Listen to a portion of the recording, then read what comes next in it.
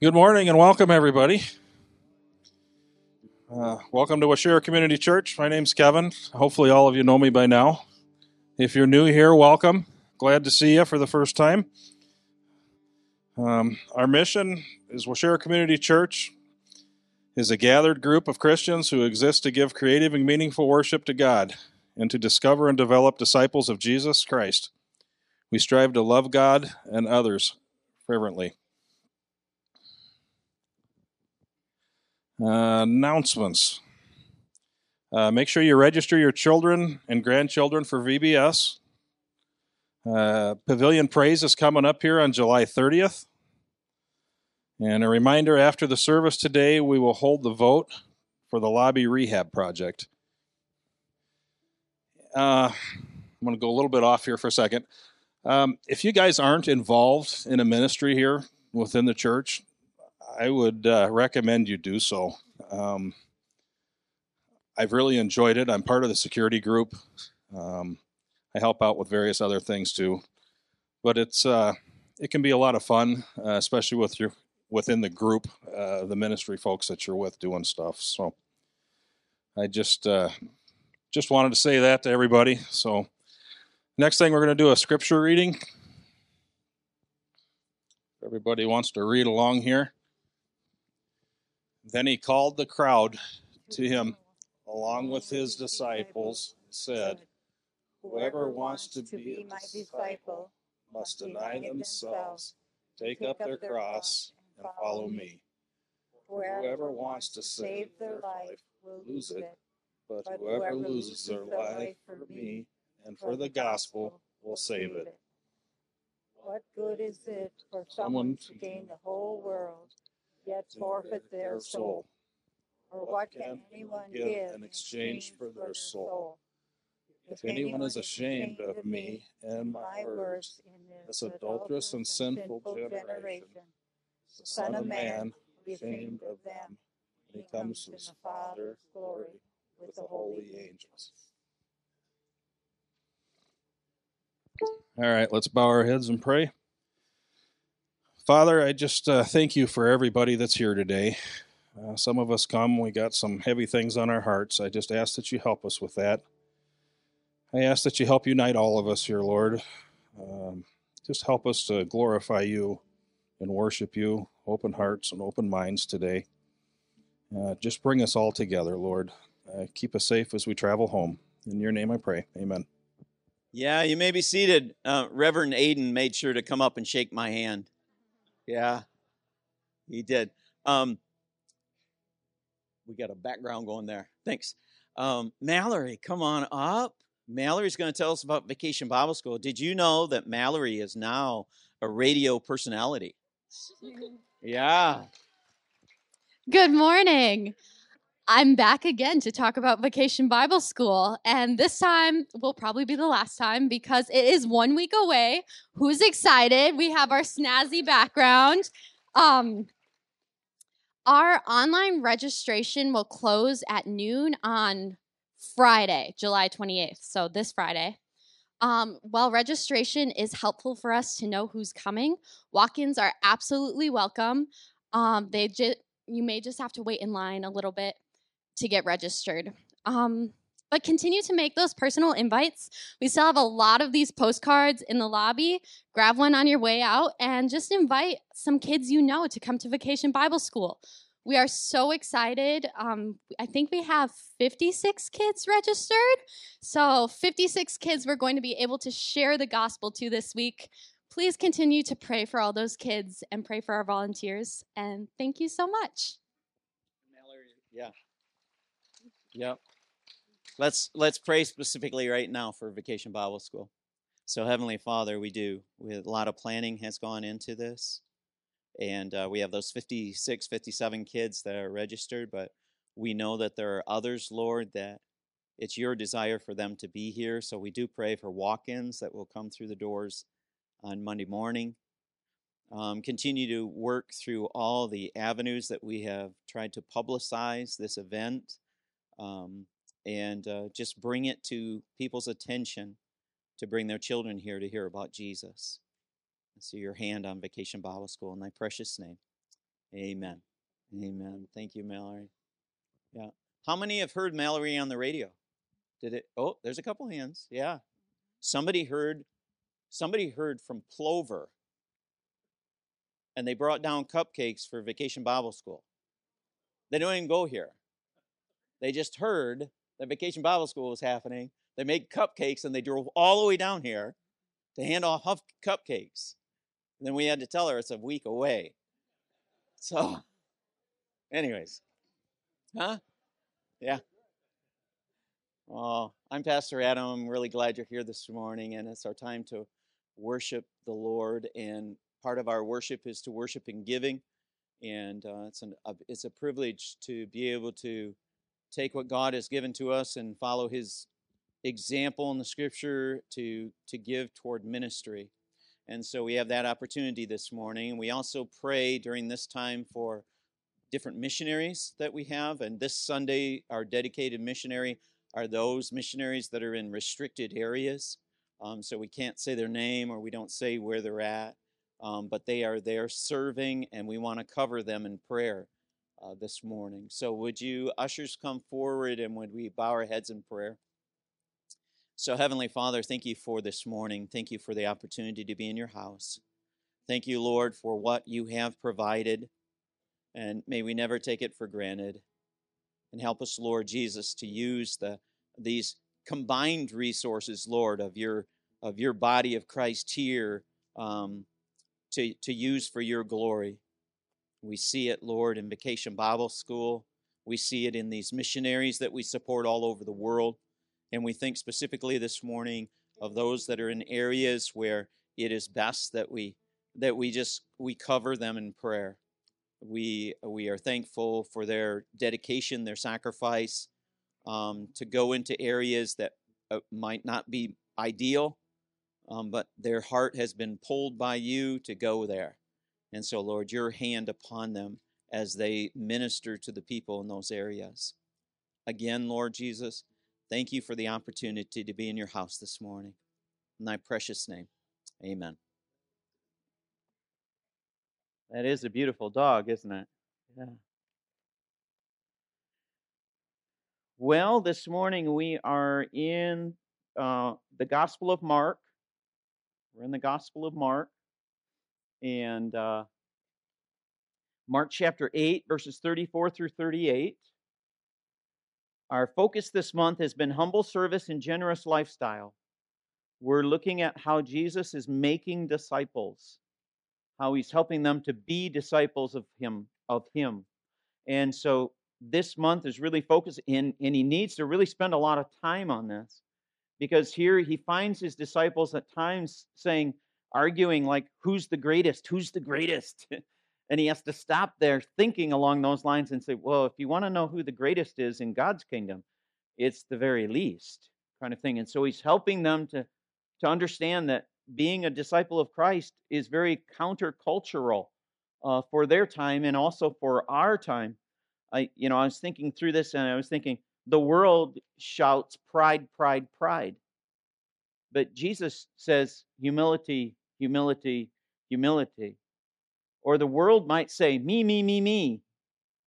And God says, love others, love others, love others. So many times what happens is it's just the opposite that's happening. I've titled this Terms and Conditions, and it's an illustration I want to use this morning. And us pastors, sometimes we share illustrations. And the first time I heard this illustration was from Alistair Begg. And so we'll use that illustration this morning in this sermon. But I want to give you the context of the passage of Scripture just prior to what we read in verses 34 through 38. Jesus, in context, he asks his disciples a couple questions. The first question is, who do people say that I am? Who do people say that I am? And they respond back and say, well, some say Elijah, some say John the Baptist, some say one of the prophets, kind of thing. And then once he gets that answer, then Jesus turns around and then he asks them the ultimate question. He says, but who do you say that I am? Who do you say that I am? And I put up there, the ultimate question is asked of whom? Of whom? Who is he asking this question to? And then you start to list down here. He's asking this of the ones that he has prayed for through the night, sometimes up on the mountain. He's asking this of the ones that he named when he came down the mountain and said, "You will be my disciples." He's asking this of the ones who have lived with him for 3.5 years. They've been by his side with him all the way through. He's asking this of the one that he has specifically taught them. He's pulled them aside. He sat them down. He says, "Truly I say to you, I tell you the truth." He's instructing them. These are also the ones where they have had a front row seat to his miracles. They have been right there when he has performed these acts of God, because he is God, in front of them. They are also the ones that he sent out 2 by 2 into the countryside to spread the gospel. They are also the ones that he has invited in on to come alongside of him while he walked on this earth. That's the group that he asked this question to. Who do you say that I am? And that's when we get the great news. The great news in verse 29 is when Peter speaks up and he says, "You are the Christ." Other versions will say, "You are the Christ, the Son of the living God." But Mark just says, "You are the Christ. You are the Christ." And we know by studying that and reading that came from God. Peter said it, but it came from God, kind of thing. But when he says, "You are the Christ," here's what he's saying. He's saying, you are the Messiah. You are the sent one from God. You are the anointed one of God. You are the Redeemer. You are the Savior of the world. You are the Alpha and the Omega. You are it. That's what he was saying. You are it. There is none other. You are the Christ.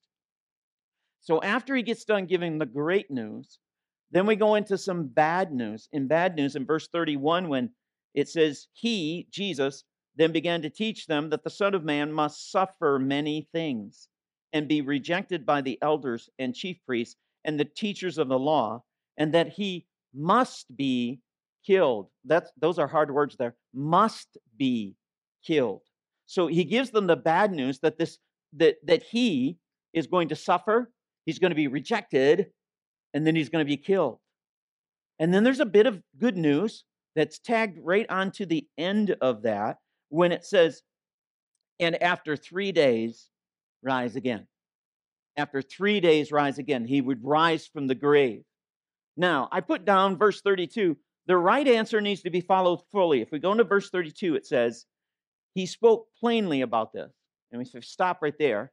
He didn't speak in parables here. He wasn't speaking in parables. He wasn't speaking in code. He was speaking plainly to his disciples. His disciples would have been able to understand exactly what he was saying. It was not clouded from them. They would have had full understanding. He spoke plainly to them about this. And then it says, and Peter took him aside and began to rebuke him. Now, that's why I mean by the right answer needs to be followed fully. Because just previous to that, Peter said, you are the Christ. You are it. And so the it just said, well, this is what's going to happen. And then Peter goes, no, sorry, that's not going to happen. Do you see the irony? And there are times that we do the same thing. That we say the primary creed of the Christian is Jesus is Lord. You can whittle all those creeds that we have down, and you get down to the primal one, is that Jesus is Lord. He is Lord. But I fear that there are times when we have said, Jesus is Lord. And then he presents his word to us in a way, and we go, like we're Christian up to a point. Well, I'm Christian up to a point, but I'm not that kind of Christian. Not one of those, freaky Christians. No. Well, I'm not one of those. I think in this passage of Scripture, Jesus speaks about that, about being a Christian up to a point. So here's the illustration, terms and conditions. So you bought a phone, you bought a new computer, you put an app on your phone or something like that, and you're all excited about it. And you get to that part on the screen when it says, you must accept the terms and conditions. Okay? And there's that little box that you have to check. Are you with me? Yeah. And you cannot go any farther. You cannot get what you want until you do what? Click that little box. Yeah. Now, there's one more thing that you can do. There is usually a little link there that you can click, and you can open up the terms and conditions. You can open them up to like 50 pages of fine print, that you can read down through all the terms and conditions that are there. But most people do not read the terms and conditions. Most people just what? Click the box. I want to point out here, okay, so when we do that, we are trusting something that is written that we have never read by people that we have never met. We're putting blind faith in something that we've never read, and we don't even know who wrote it. And what do? We click the box. We click the box. Now, you got your computer, you got the phone going and everything, and the app is happening, and you're so excited about it. After a little while, what's going to pop up on your screen? It's going to say, we have updated our terms and conditions. We have revised them. And if you want to get to the next thing you want to do, guess what you got to do? You got to click the box. Now, you can click that little link again and open up the terms and conditions, but they won't highlight what they've changed. They don't do that. No. So you have no idea, especially if you didn't read it the first time. You are really lost now. But we will click that box. The world system, there's a lot of fine print. It's always being updated and revised. Always being updated and revised. In God's system, I'll show you this morning, there is no fine print. He spoke plainly. There's no fine print. It's never updated, and it's never revised. And so in this passage of Scripture, 34 through 38, he gives the terms and conditions. So let's set this up here. In verse 34, it says, then he called the crowd to him along with his disciples. And just stop right there and notice he calls the crowd. So what he's going to say next is not just for his disciples. He's done that at times. He pulls them in by themselves and say, this is for you. But now he's pulling in the whole crowd. He wants the whole crowd to hear what he is going to say next, this universal plea, when he says, if anyone would come after me, if anyone would come after me, if anyone would say they're a follower of Jesus Christ. Okay, here comes the conditions. There's 3 conditions. He must deny himself, take up his cross, and follow me. 1, 2, 3. Deny himself, take up his cross, and follow me. Those are the conditions. Now, in verses 35 through the end, 38, are the terms. And so with number 1, deny himself. If you look at verse 35, you see the terms. For whoever wants to save his life. So that's someone who is not denying themselves. That someone's trying to save his life will lose it. But whoever loses his life for me, so you've exchanged your life for God's life.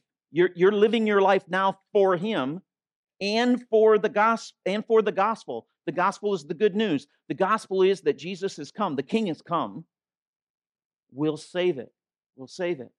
So in the first scenario, deny himself. What this person is trying to do, if they don't deny themselves, they're taking the effort to try to save themselves rather than God save them.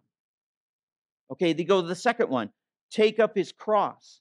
Take up his cross. If you go to verse 36, here are the terms. What good is it for a man to gain the whole world, yet forfeit his soul? That's one question. What good is it for a man to gain the whole world, yet forfeit his soul? So what is he trying to do? He's trying to find salvation in something in the world.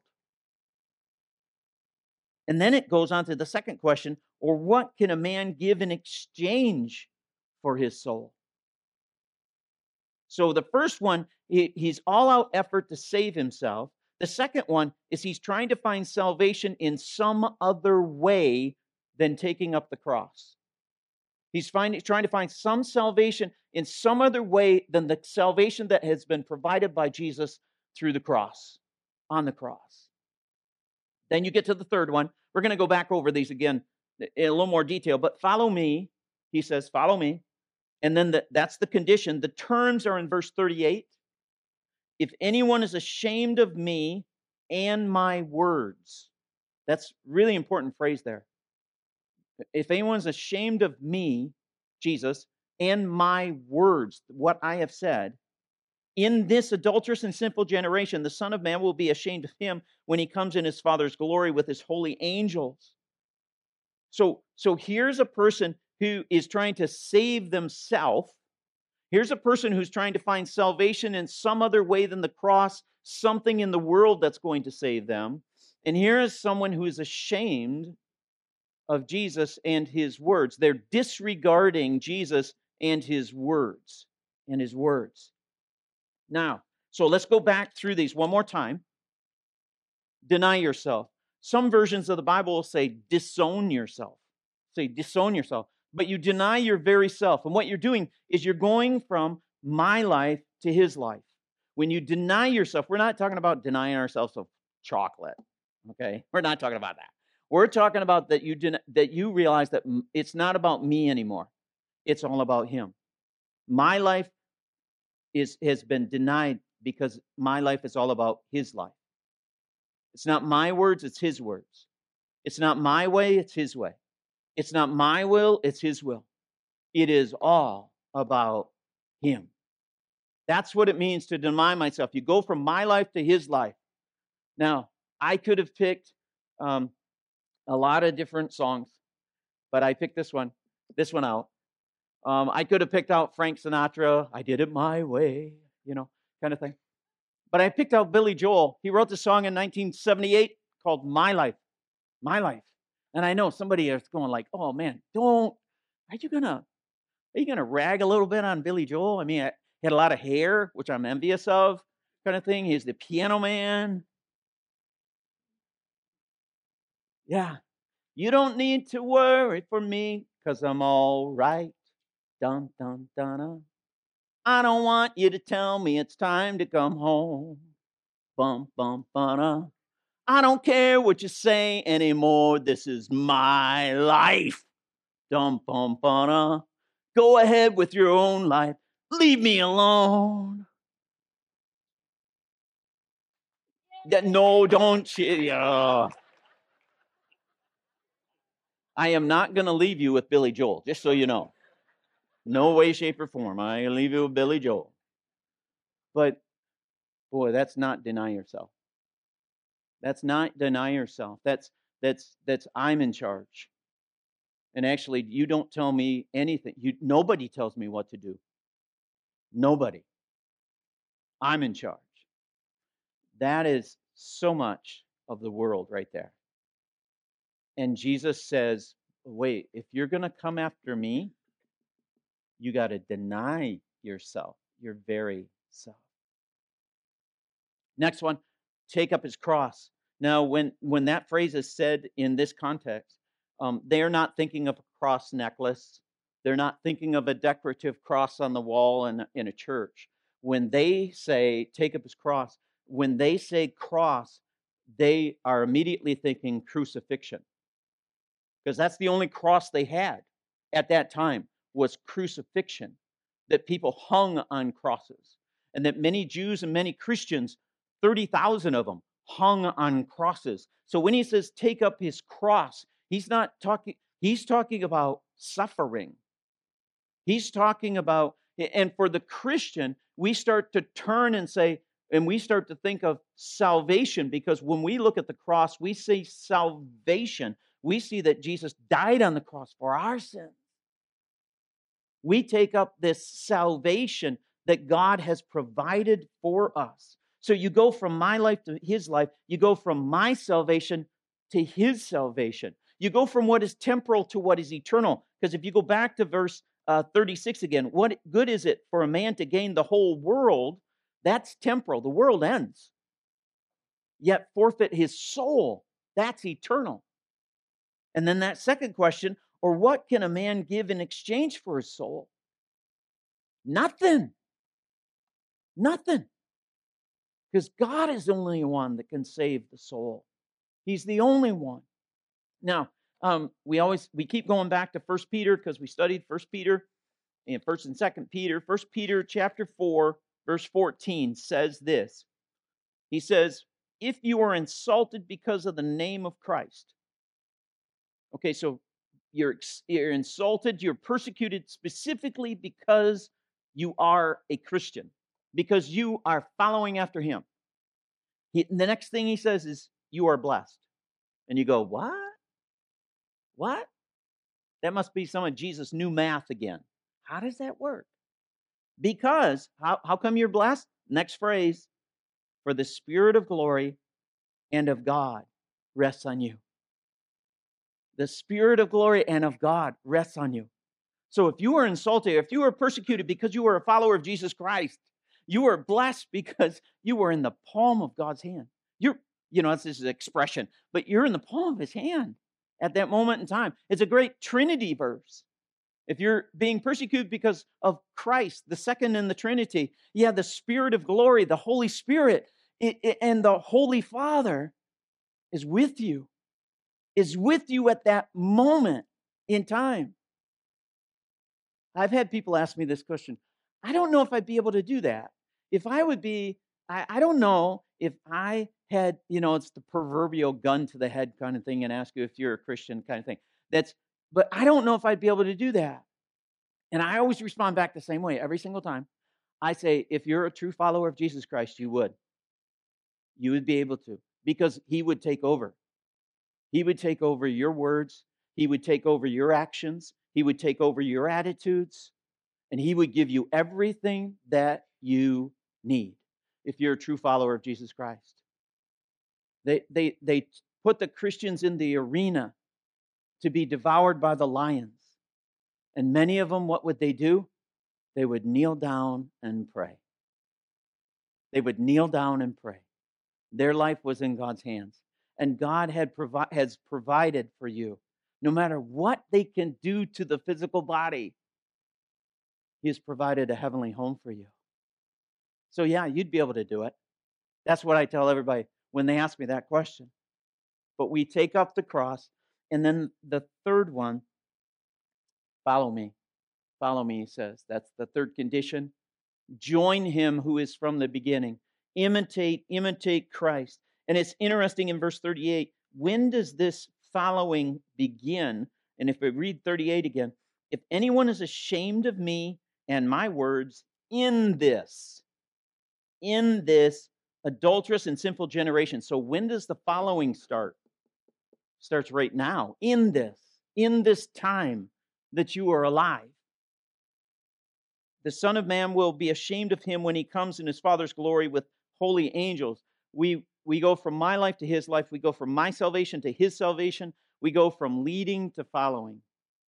And the response that we give now in this simple adulterous generation has a then result.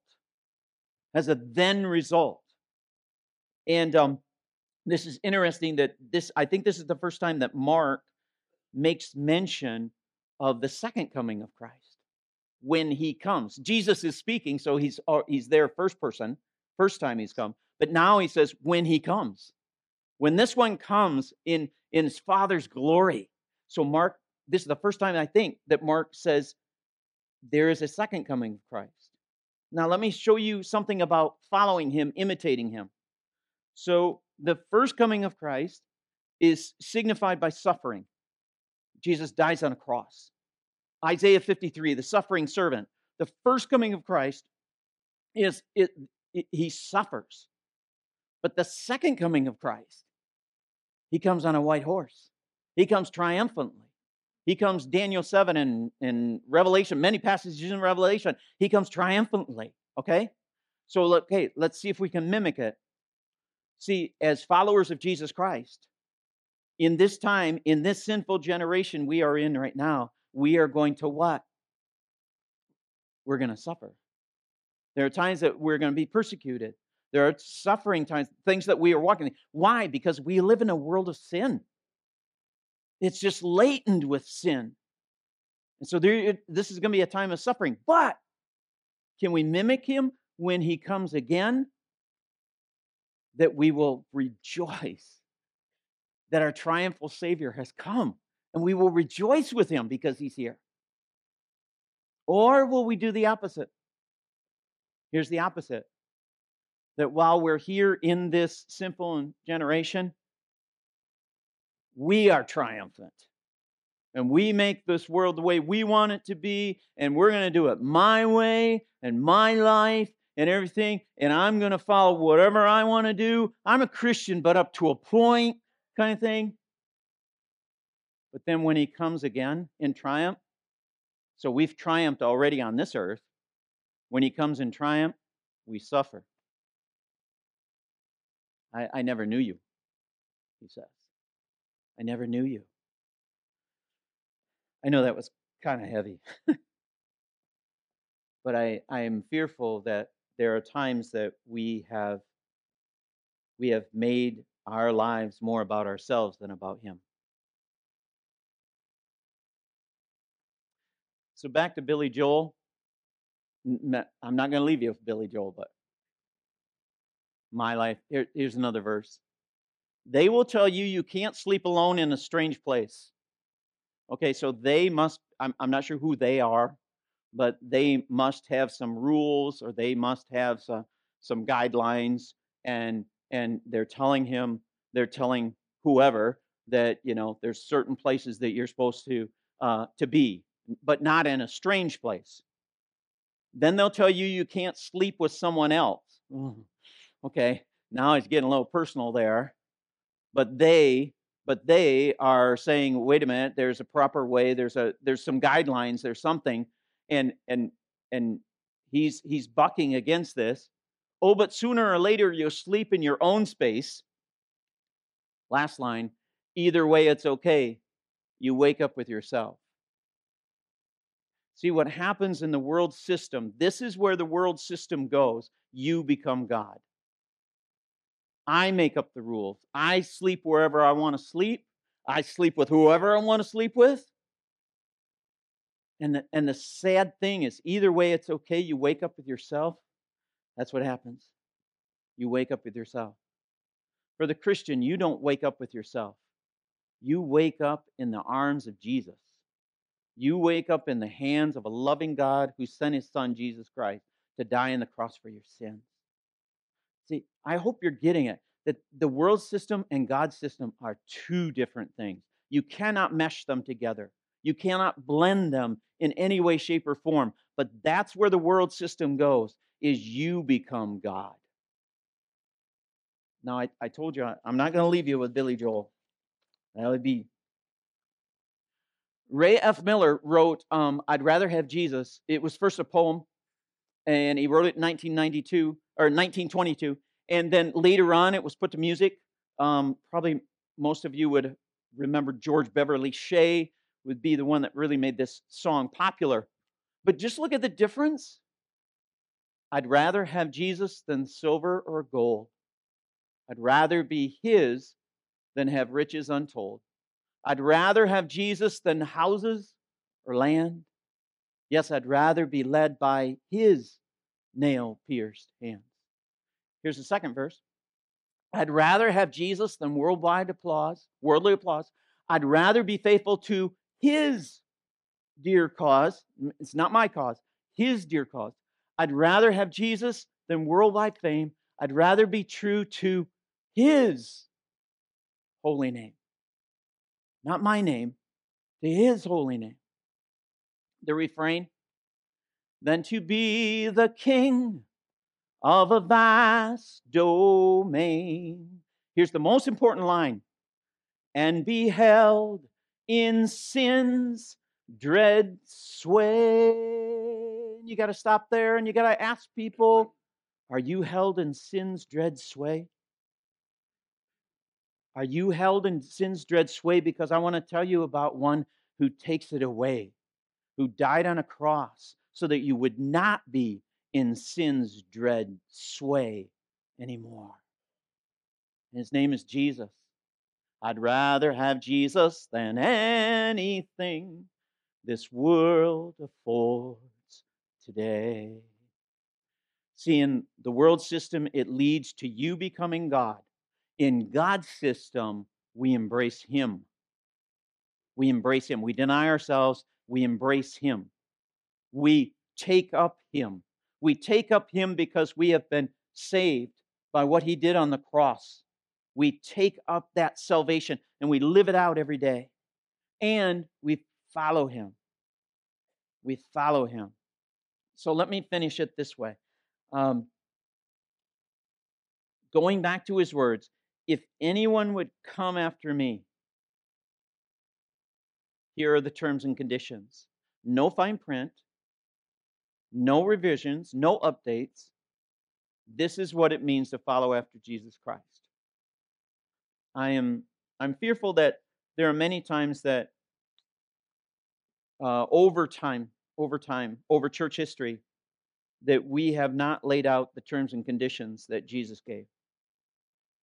To say, this is what it means to be a follower of Jesus Christ. And you say, man, that's awful heavy. Yep, it is. The only way that that can really happen is God has to change your heart. He has to change your heart. And so if you're here this morning and your heart is being tugged by God, it's Him that's doing that. And your response is to turn to Him. Ask for repentance. Turn to Him in faith and that He is the Christ. That I really mean it, that Jesus is Lord. And I'm going to strive not to just say it in word and then go, But no, His words mean that to me. So, which song have you been singing lately? Have you been singing My Life? Or I'd rather have Jesus? When you look at your life and look at how it's been going, is it been more focused on me or more focused on Him? I think our worship team, I'm not sure where they went. There's Aaron. Come on up, Aaron, so we can close out in song.